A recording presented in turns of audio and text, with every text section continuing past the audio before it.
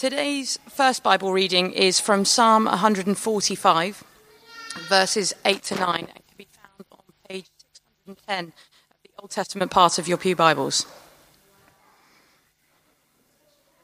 Psalm 145.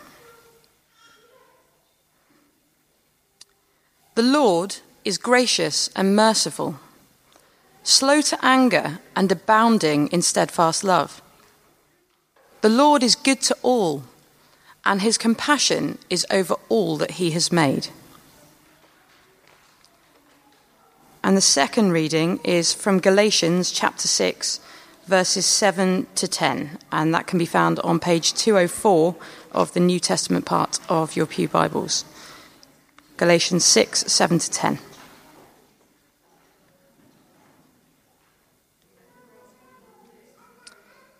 Do not be deceived.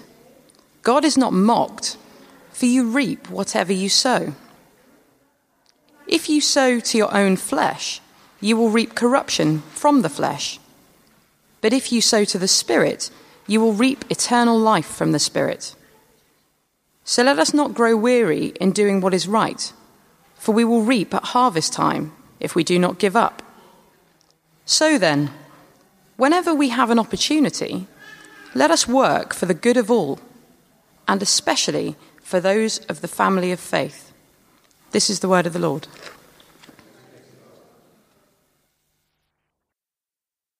Shall we pray? Heavenly Father, at this harvest time, as we think a bit more about what it means to be good, help us to get our example from Jesus, we pray. Amen. God is. If you had one word to complete the sentence, what would you choose? What's the first word that comes into your head? God is. God is love. That's a really good answer. Of course, we read about that in the Bible, don't we? We read about it saying God is love. If it's not about love, it's not about God, as someone once said. So God is love. What else might you say? God is good. You see, if I had two choices, and if people said to me, complete the sentence, I'd either use God is love or God is good. As we heard in that reading, the Lord is gracious and compassionate, slow to anger, abounding in steadfast love. The Lord is good to all. What it's saying is God is good all the time. All the time God is good. Not just God is good some of the time. God is good all the time. And we're thinking as a church through September and October, every Sunday, we're looking at something called the fruit of the Spirit. Now, you might not know what the fruit of the Spirit means, but think of as we're surrounded by all this fruit this morning, think of fruit as a metaphor. It's a metaphor for different qualities of God, if you like, of what God is like, that then his followers should show in their lives. And there are 9 of them that we're looking at. You might want to join in with me as I say them, just so that we all know what the 9 are. Love, joy, peace, patience, kindness, goodness, faithfulness, gentleness, self-control. That's the 9. And if you were here on the first Sunday last month, you may remember that we prayed and we put these little lemons on this tree. And on one side of this lemon, if you like, we put on which of those segments of the fruit, which of those 9 might we need the most help with to become more like Jesus. And last week we looked at patience. And I said from looking at these, patience was the number one thing that we thought we needed. But this week we're not looking at patience, we're looking at goodness. Where do you think goodness came? If patience was the most, because after all, Christians are all good people, where do you think goodness came? Do you know how many people put goodness on here? 1. I thought it was going to be none, but I was surprised there was 1 person. But of course, harvest time is this time when we come, and what harvest means is this. It's the time when we come, we give thanks to our good God for all the good things that he's given us. Everything that he's given us, because it's not ours. We can't take it with us. God just blesses us so much, and harvest is the time when we say, thank you, God. Thank you, God, for all that you have given us, all the good gifts that you have given us, and we just want to say thank you for that. And of course, one of the big good things that he gave us was the world in which we live. The creation that we know of how God created day and night, light and dark. How he created the sky. How he created, if you like, the sun, the moon and the stars. How he created the earth and land from the waters. How he created, if you like, plants and trees and vegetation. How he created fish and birds and animals and even little insects that some of us are scared of. And how he created each of us. And he looked at it all and he said, it is good. And he said then to us, he said, take care of my good world. Look after it. You be responsible for it. I'm giving you my good world. And we think about that at harvest time and we think, well, how are we doing? How are we doing with God's good world that he gave us to look at? And you know, I look at some of these images that we've seen on our screens of whatever type over the past year, haven't we? You know, we see this picture of burning forests in the Amazon. We see these pictures that we've seen for years, you know where I grew up, where I was born, you know, all those emissions coming out of all those chimneys. You know, I was born about 3 miles from there, and there was a lot more than that. And we think about the melting ice caps. And of course, then we see this very famous image, don't we, that was used so visibly to move people about the situation about the plastic in our oceans. You could say today is the 10th anniversary, isn't it, of when 6,000 people in Jersey went and stood across St. Juan's Bay, didn't they? Maybe you were one of those people, I don't know. And of course, this face has become one of the most famous faces in our world, hasn't it? Everyone knows who she is. She got a bit mad, didn't she, 2 weeks ago? Certainly Vladimir Putin didn't like her, did he? And saying words like this, you know, don't wreck our future for your profit.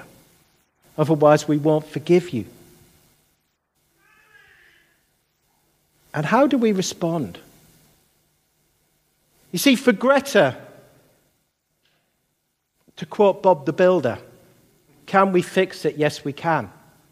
See, for Greta, the world's problems are in our hands to solve. All we need is science, education, and direct action, and we'll solve the problems. As a Christian, what do you think? If you're a follower of Jesus, what do you think? Is she right?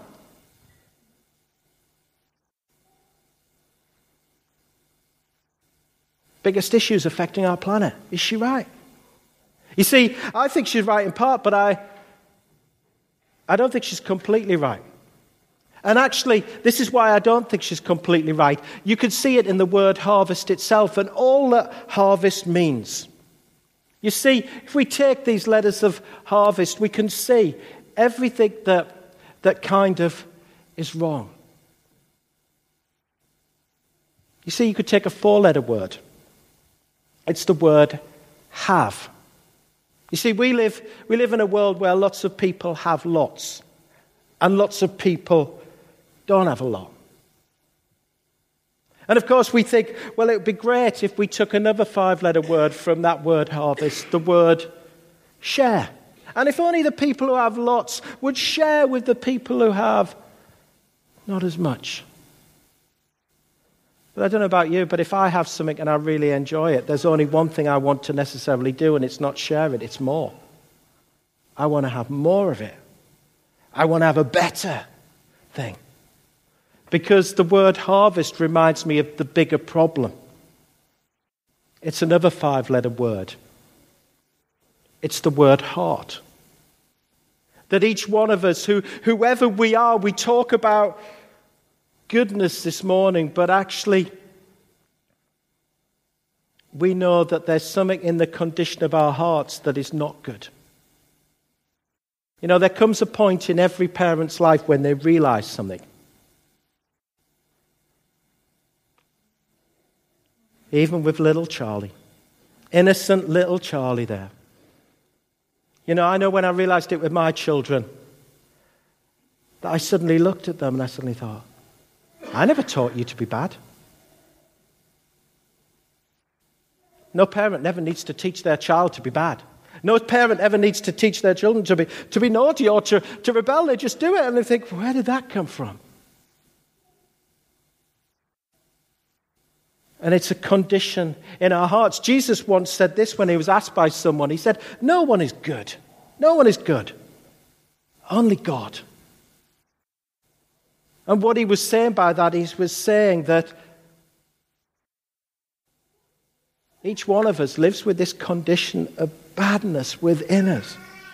And that's why he came. And it's so important that we grasp this, because we kind of live in a world where lots of us just think we're good people. And in many ways, lots of the good things that we do are good things. But there's still badness inside of us. And if we don't recognize this, of course, we call that badness sin. It's by and part we have a baptism. If we don't recognize that, then we don't understand that our hearts need fixing and why Jesus came in the first place. Jesus once said it in these words, I am the good shepherd who lays down his life for the sheep. I am the good shepherd who lays down his life for the sheep, where the sheep is the metaphor for you and me. And he's describing his actions of dying for us on the cross. And so I wonder, do we live in that relationship with him? Do each one of us live in that relationship with him where we say to Jesus, I want to let you be my good shepherd in my life. I want to live in a relationship that connects with you in such a way that you have fixed my heart. Because it's from there, in the goodness that we're talking about, that's where goodness grows. You may remember 3 months ago, if you were here, when we were at the parish hall the first Sunday in July, we planted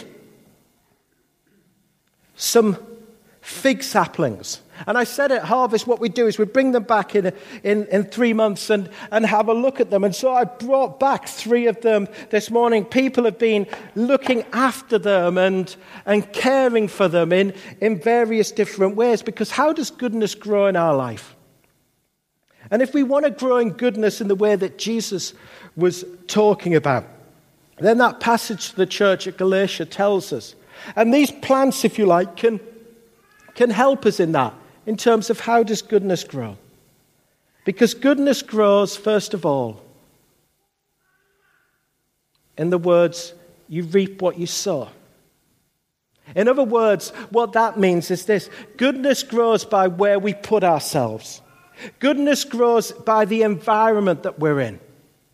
You know, think about a plant. Think about any plant. Maybe you love gardening. And think about when you plant something and so on from there. How does that plant then grow? And it grows really, it's got to be in the right environment, hasn't it? You know, it doesn't need lots of light, doesn't need to be in the shade.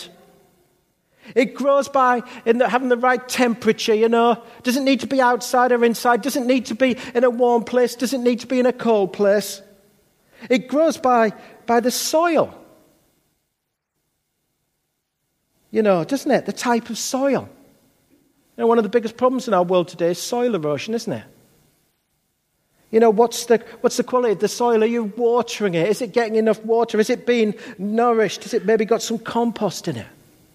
And relate that to goodness in our lives. How does goodness grow? Goodness grows where we put ourselves.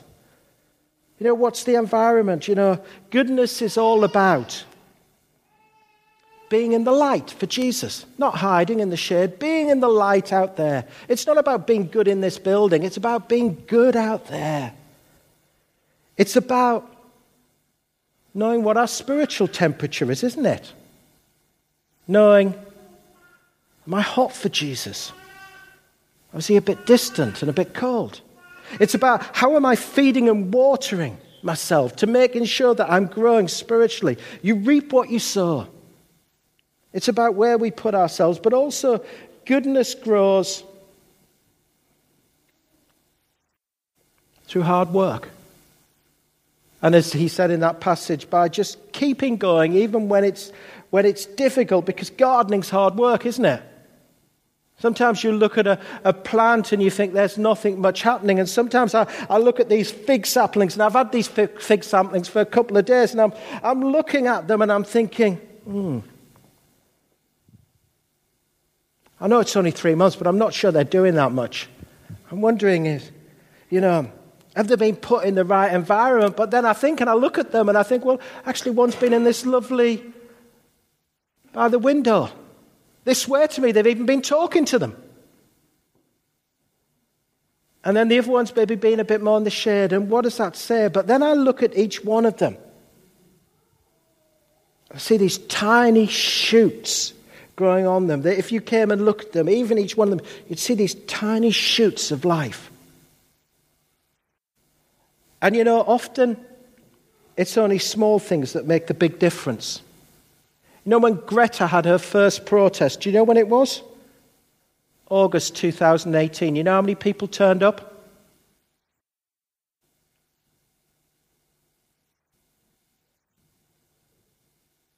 Her.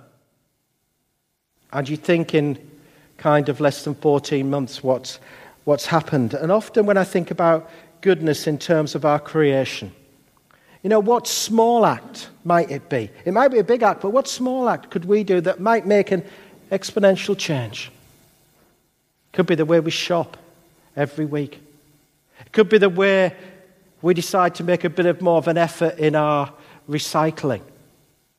It could be in the way that we make a financial gift, because goodness means being generous as well. And I wonder what small act might we make. But also then when I think about our lives, what small act could we do? What small act of goodness could we do that could bring a harvest of growth in our lives? Might it be something that we change in our work practices when we go to work, whenever we do? Might it be something that we have in a relationship that needs to change? Could it be some sort of lifestyle choice or some sort of habit that just needs to go because it's not producing goodness? And how just making a small change, that from a little shoot of life, something might grow. So maybe let's think as we move on in our service of how could goodness grow in my life, and what might that look like? Let us pray.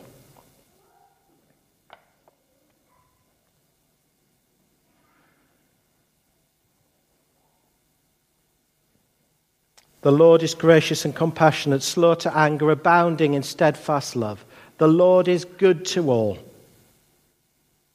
So Jesus, I pray each one of us would know that in our lives. And if we don't know what that means, that we would find someone who does. And then that you would help us to grow, to produce a harvest of goodness in our lives, we pray. In Jesus' name, amen.